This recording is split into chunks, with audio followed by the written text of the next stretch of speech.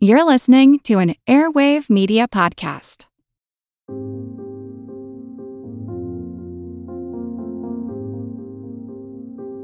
Welcome, friend. I'm TK, your tour guide to the past, and you are listening to For the Love of History, the podcast where we talk about world history, women's history, and weird history. And this is our 80th episode. What? Oh my goodness.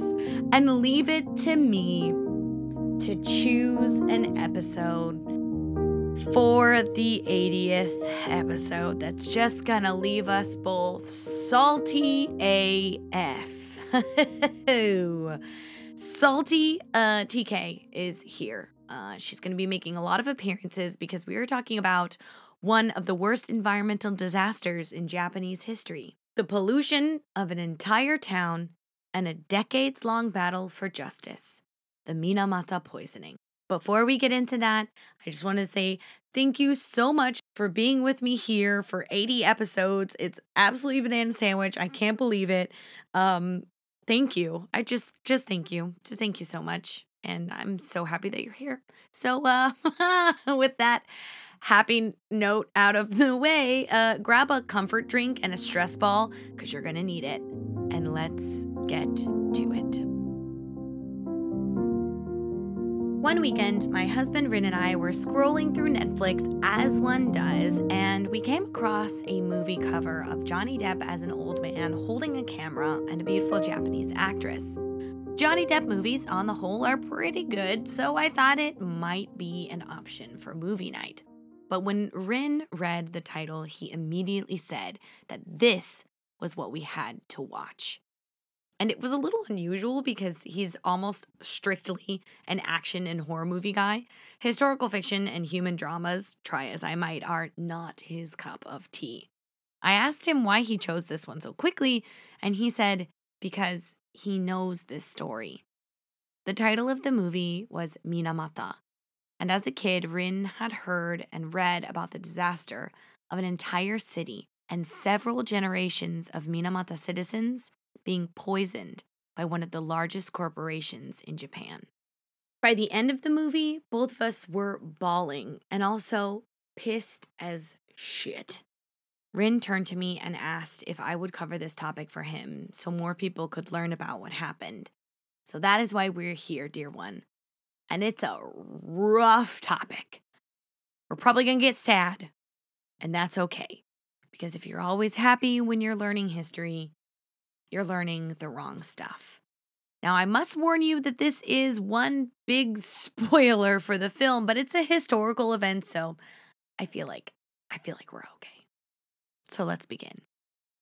Minamata is a small town in Kumamoto Prefecture, facing the Yatsushiro Sea. It's about a 6-hour drive south from where I am right now in Hiroshima. In the 1950s, the people of Minamata started noticing something strange about their cats. The harbor kitties that roamed around the fishing town were shaking. Their bodies jerked around so much that they almost looked like they were dancing. But soon after the dancing started, the poor kitties would no longer be able to function and would then pass away. It happened so often that people started calling this mysterious occurrence the dancing cat fever.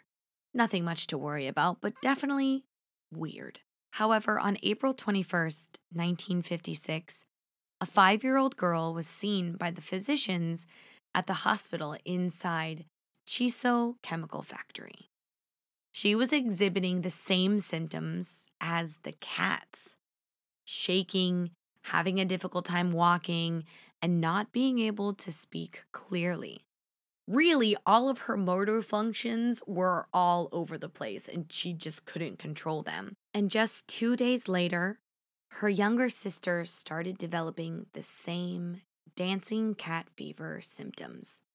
Soon, more and more children in Minamata were found to have the same symptoms. Door-to-door examinations were carried out, which confirmed 8 more cases. No longer was this simply a cat problem. But TK, what's going on? What disease could possibly transfer from cat to children? Great question, friend. It was mercury poisoning, but a special brand of really, really awful mercury poisoning. You see, that chemical factory, Chiso, was cooking up some awful shit in their little industrial factory. Shit like acetaldehyde, which isn't like a terrible thing, even though it has a really scary name. It can be found in coffee and fruit and stuff like that, but it's also made at an industrial level to manufacture various types of building materials, fire protection paints, synthetic lubricants, and explosives. Not just one explosives. In the pharmaceutical industry, it's sometimes used in the manufacturing of vitamins, sleeping aids, and sedatives. It sounds like NBD, except that it's actually SBD, a super big deal. So we're about to change into For the Love of Science podcast real quick, okay? Because there's a lot of science things going on in here, and I spent a long time researching them so that I could explain them to you because we're for the love of history here. Science, we love it. We love the science people, but science, I am not good at it. So, in order to make acetaldehyde, acetaldehyde, acetaldehyde, I think that's how you say it, acetaldehyde. The Chiso company needed a thing to help them get the process started, a catalyst, if you will. And theirs just happened to be mercury, inorganic mercury, which surprisingly is like not that bad for you when it's in its metal form, but when it's in its other forms, it's hella super duper mega uber bad for you. After the thing that is hard for me to say, acetaldehyde was made, there was leftover mercury that had to be gotten rid of. It had to go somewhere. And guess where these freaking garbage humans put it? In the ocean, right into Minamata Bay. Even I'm saying it out loud and it sounds ridiculous. Like they just straight up put a pipe from the factory into the ocean. There's pictures. You can see it. I will put it on Instagram. Just a pipe spewing this mercury into the ocean. But my friend, it gets worse. That would have been bad for the environment and for the people. But it was made extra super bad because of a special kind of bacteria in the water called anaerobic bacteria that doesn't eat oxygen to make energy. No. Nay. It eats sulfur stuff. So the bacteria came into contact with the inorganic mercury, and it just so happened to turn into the most poisonous kind of mercury, methyl mercury, which got into the ocean, got into the plants and the seaweed, and then the fish ate the plants and the seaweed, and then the people ate the fish, and they all contained the incredibly poisonous methyl mercury. The Chiso Factory. Oh, the Chiso Factory. So after Matthew Perry came along and was like, knock, knock, Japan, it's time to end your like almost 300-year isolation. Japan was like, oh, snap, we got to open up. And when they did, they said, oh, snap, again, because the rest of the world was industrialized. So they were thinking, we got to get industrialized as soon as possible. So between 1890 and 1930, Japan built a ton of factories and infrastructure and basically worked an entire generation to death. But that is a story for another day. I just want to set the scene for you. Industry was more important than people's lives. And you'll see as the episode goes on.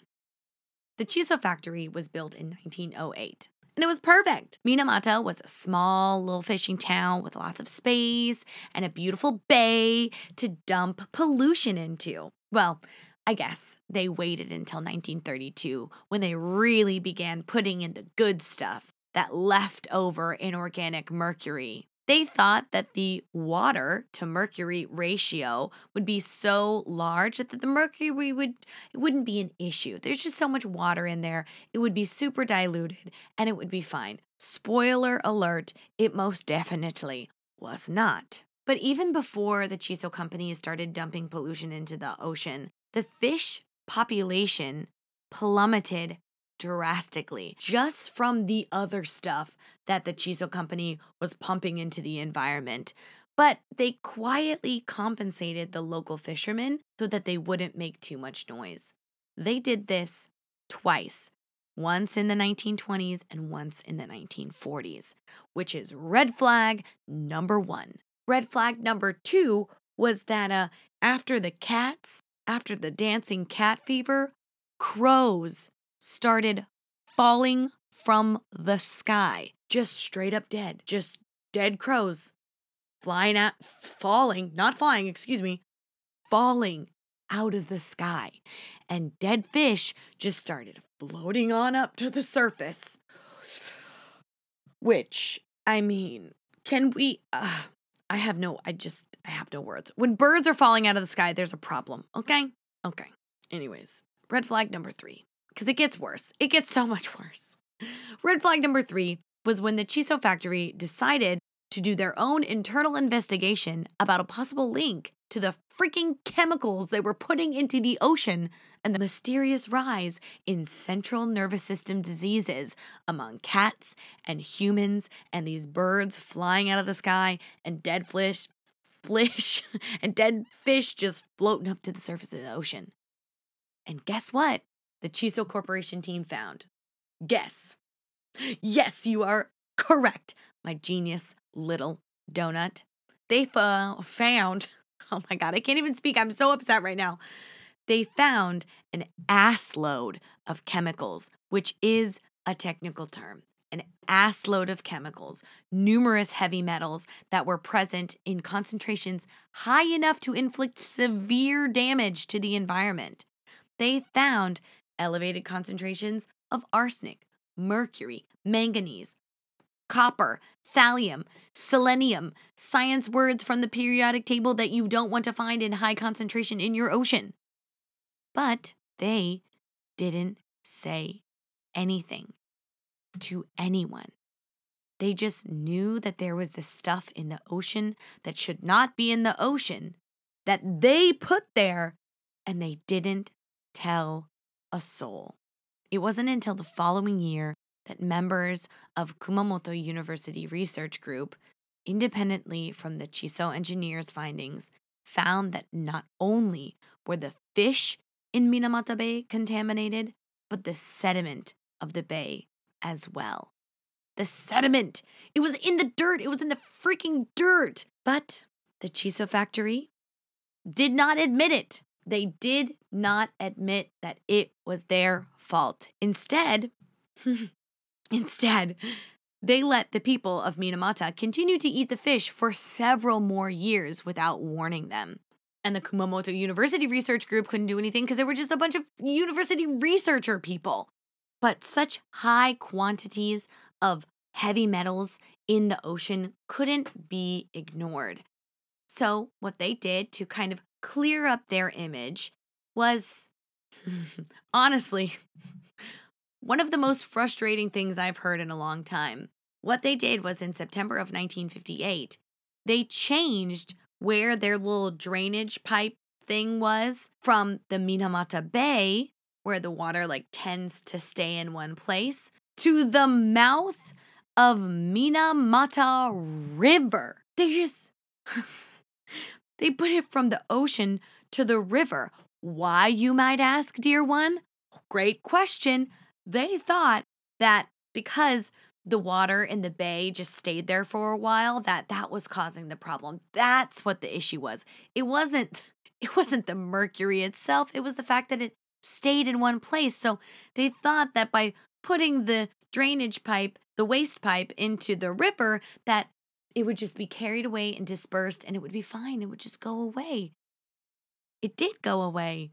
However, the results differed from their expectations and, in fact, strengthened the suspicions that Chiso was the cause for this disease, because in March of the following year, patients began to appear around the Minamata River, especially the mouth area, in addition to the Minamata Bay and other neighboring areas that connected to the bay and the river. All along the southern Yatsushiro Sea, Minamata disease was popping up all over the place. It was discovered that victims of Minamata disease, as it was now being called, had mercury levels that were more than 100 times that of an average citizen living in the rest of Japan. A person who didn't live in the area would typically have a mercury level of 4 parts per million. It's like tiny. A little bit of mercury. Fine, it's okay.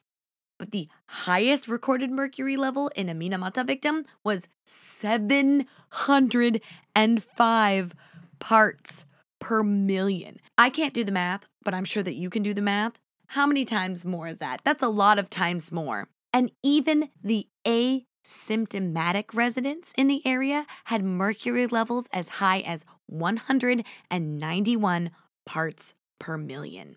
I have no words, friend, but it gets worse. It gets worse, so let's just take a deep breath together, in and out, and go to the next bullshit thing that the Chiso company did. All right, take a deep breath in and out. You ready? Okay, I'm ready too. So, the Japanese government, along with other organizations, had a vested interest in keeping this willful poisoning a secret so that the factory could remain up and running.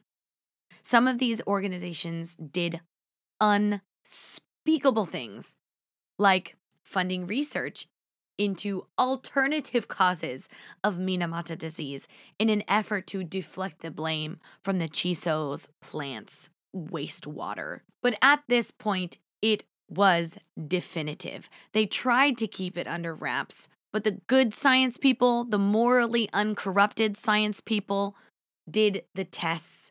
They saw what was happening. They made the connections. They did the science things to prove the link. But the government needed Chiso to stay open because it was one of the biggest chemical manufacturing places in Japan. And as you know, Japan was industrializing and needed those sweet, sweet chemicals. And in addition to that, so many other citizens of Minamata needed the factory to stay open because it was their only source of income. Many of the fishermen had turned to the factory because of the freaking fish population was so low that they couldn't make any money and it was because of the Chiso factory. So then a huge rift formed in the community. Those affected by the Minamata disease were ostracized, and protesters of the company were shunned and sometimes physically intimidated or assaulted. And then you had the Minamata workers who were just trying to survive, just trying to stay alive. I'm not talking about the higher-ups. I'm talking about the worker people, not the CEOs, not the people wearing suits going to work. I'm talking about the people wearing overalls going to work. But things turned from bad to worse. Sounds weird to say because it's already worse. It's already terrible. But it got even more terrible when in 1961 and 1962, 2 very, very young girls died because of fetal Minamata disease. These girls had never eaten anything from the bay or the river because by this time people knew not to eat the things that came out of the river or the ocean. And their mothers were careful not to eat anything when they were pregnant. So what the heck is going on, TK? I know, friend. I know I'm just as frustrated as you are. So let's get into it. The placenta is It's super creepy. I'm not gonna lie. Super creepy looking and weird, but it's hella cool. Because it's basically like a little force field for a fetus, and it doesn't usually let in toxic chemicals because that's not good for growing a human. However, we now know that methyl mercury, the worst thing ever, binds to this thing called cysteine to form cysteine methyl mercury. What it is not actually that important. The important thing to know is it is structurally similar to an essential amino acid, which is like an amino acid. It is like something that's like a building block for your body. Your body uses amino acids. So basically, this type of mercury disguises itself as a good amino acid. So your poor, not your poor placenta, the poor placenta is just out here trying to do its best, being a good baby bouncer, trying to let in all the chemicals it needs, when all of a sudden, this cysteine methyl mercury comes in disguise as an amino acid and starts affecting the fetus. And just the cherry on top of this garbage, poop, chemical dumpster fire, mercury in this form also was able to pass through not only the placenta, but the blood-brain barrier via an amino acid transmitter. And this all came from the mother. What? Well, what the heck? What the heck? And you know, one of the most infuriating things ever, after this was found out, because it was found out like in 1962, like right after these two girls unfortunately passed away, they found this information out. And the government's response was to say, hey, women who have mercury levels above 50 parts per million, ppm or whatever, just wear contraception. Just use contraception so that you don't get pregnant. That was their solution. And despite all of this, Chiso didn't stop dumping their mercury into the water until 1968. 36 plus years of disaster. 60 if you count the immediate decrease in fish population after the factory was built. And I do. And now, I know what you're thinking, friend. TK, this is the part where we get vindication, right? This is the part where the government is like, okay, you know what? We did a bad thing. Chiso did a bad thing. We're gonna make it right. The people who were affected by the disease will get fully compensated and all of their medical bills will be paid and all of that jazz. And the Chiso company saw the error of its ways and shut down completely and said, I'm sorry, and then gave the families a bunch of money. But no, my delicious little donut. This is not that part. It's not that part at all. The government did set up a compensation system. People who were, quote, allegedly affected by Minamata disease, end quote, could apply to a special unit that was made. And if their application was approved, meaning the victim could prove beyond a shadow of a doubt that they were indeed affected by the poisoning of the river and the ocean by the Chiso company, then and only then could they get compensation. But they had to prove themselves. And even then, the compensation went through organizations, not directly to the victims. And the application was extremely difficult. The citizens of Minamata fought tooth and nail against the company and the government for compensation for what was knowingly done to them. Decades were spent fighting the legal system. And even after an American photographer from Time magazine, which is what the Minamata movie is based on, when they came to Minamata to take pictures and broadcast it to the world, what was affecting the people, the company continued to fight back with violence against the victims and even the photographer. Very little justice has been served since the connection between Chiso and Minamata disease. In 1979, a former president of Chiso and a supervisor of the Minamata factory faced criminal proceedings for causing death and serious bodily harm. But guess how long he was sentenced? A whopping 2 years. 2 years in prison. In 1995, the Japanese government proposed a settlement plan to those who had not been certified with Minamata disease through that application process, in exchange for them dropping all related litigation. They would get money. And many of the victims accepted this settlement because it had been so long. So far, 2,265 people were officially verified as having the disease as of March 2001. And of those 2,265, 1,784 have died. However, the number is probably higher given that 13,000 people originally applied for compensation but were denied.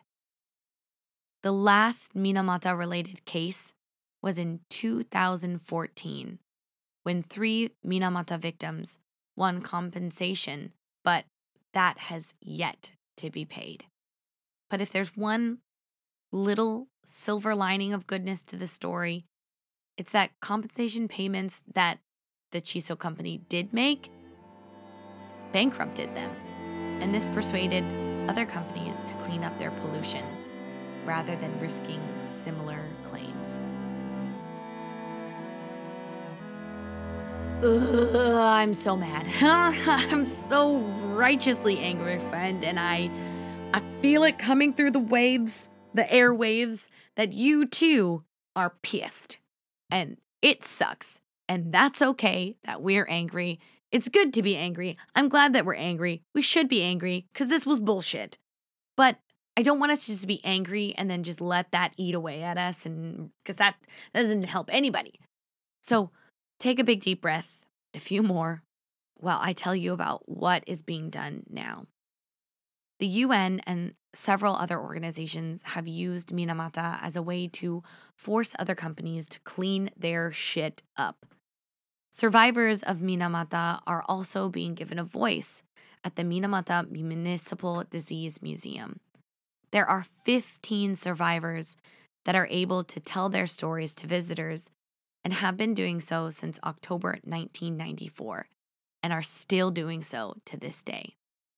And with this new movie out, more people are learning about what happened.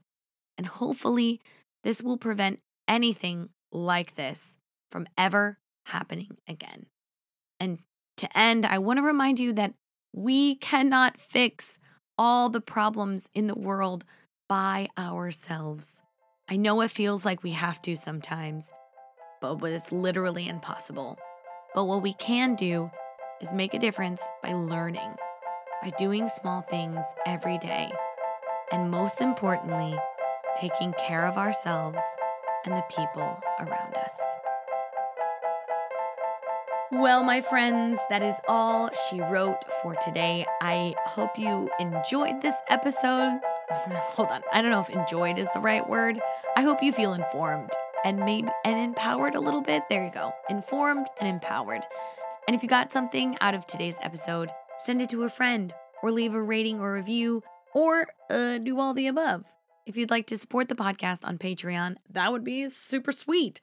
Or you can get some super cute merch and we can be twins if you get the sweater. Whatever you do, thank you for being here with me. I cannot believe we're at our 80th episode. Oh, it feels crazy. The last 2.5 years they've been something. And honestly, your support means so much to me. I don't know if I would have been able. Getting choked up. I don't know if I would have been able to make it through without you. So I hope you have a lovely rest of your day. Thank you so much. I got to go before I start crying. Happy 80th episode. Do something that makes you happy. Give yourself a big hug from me to you. Drink your water. And I will see you next week when we talk about a powerful Egyptian queen. Okay, bye. Why is there a metronome right now? Oh, okay.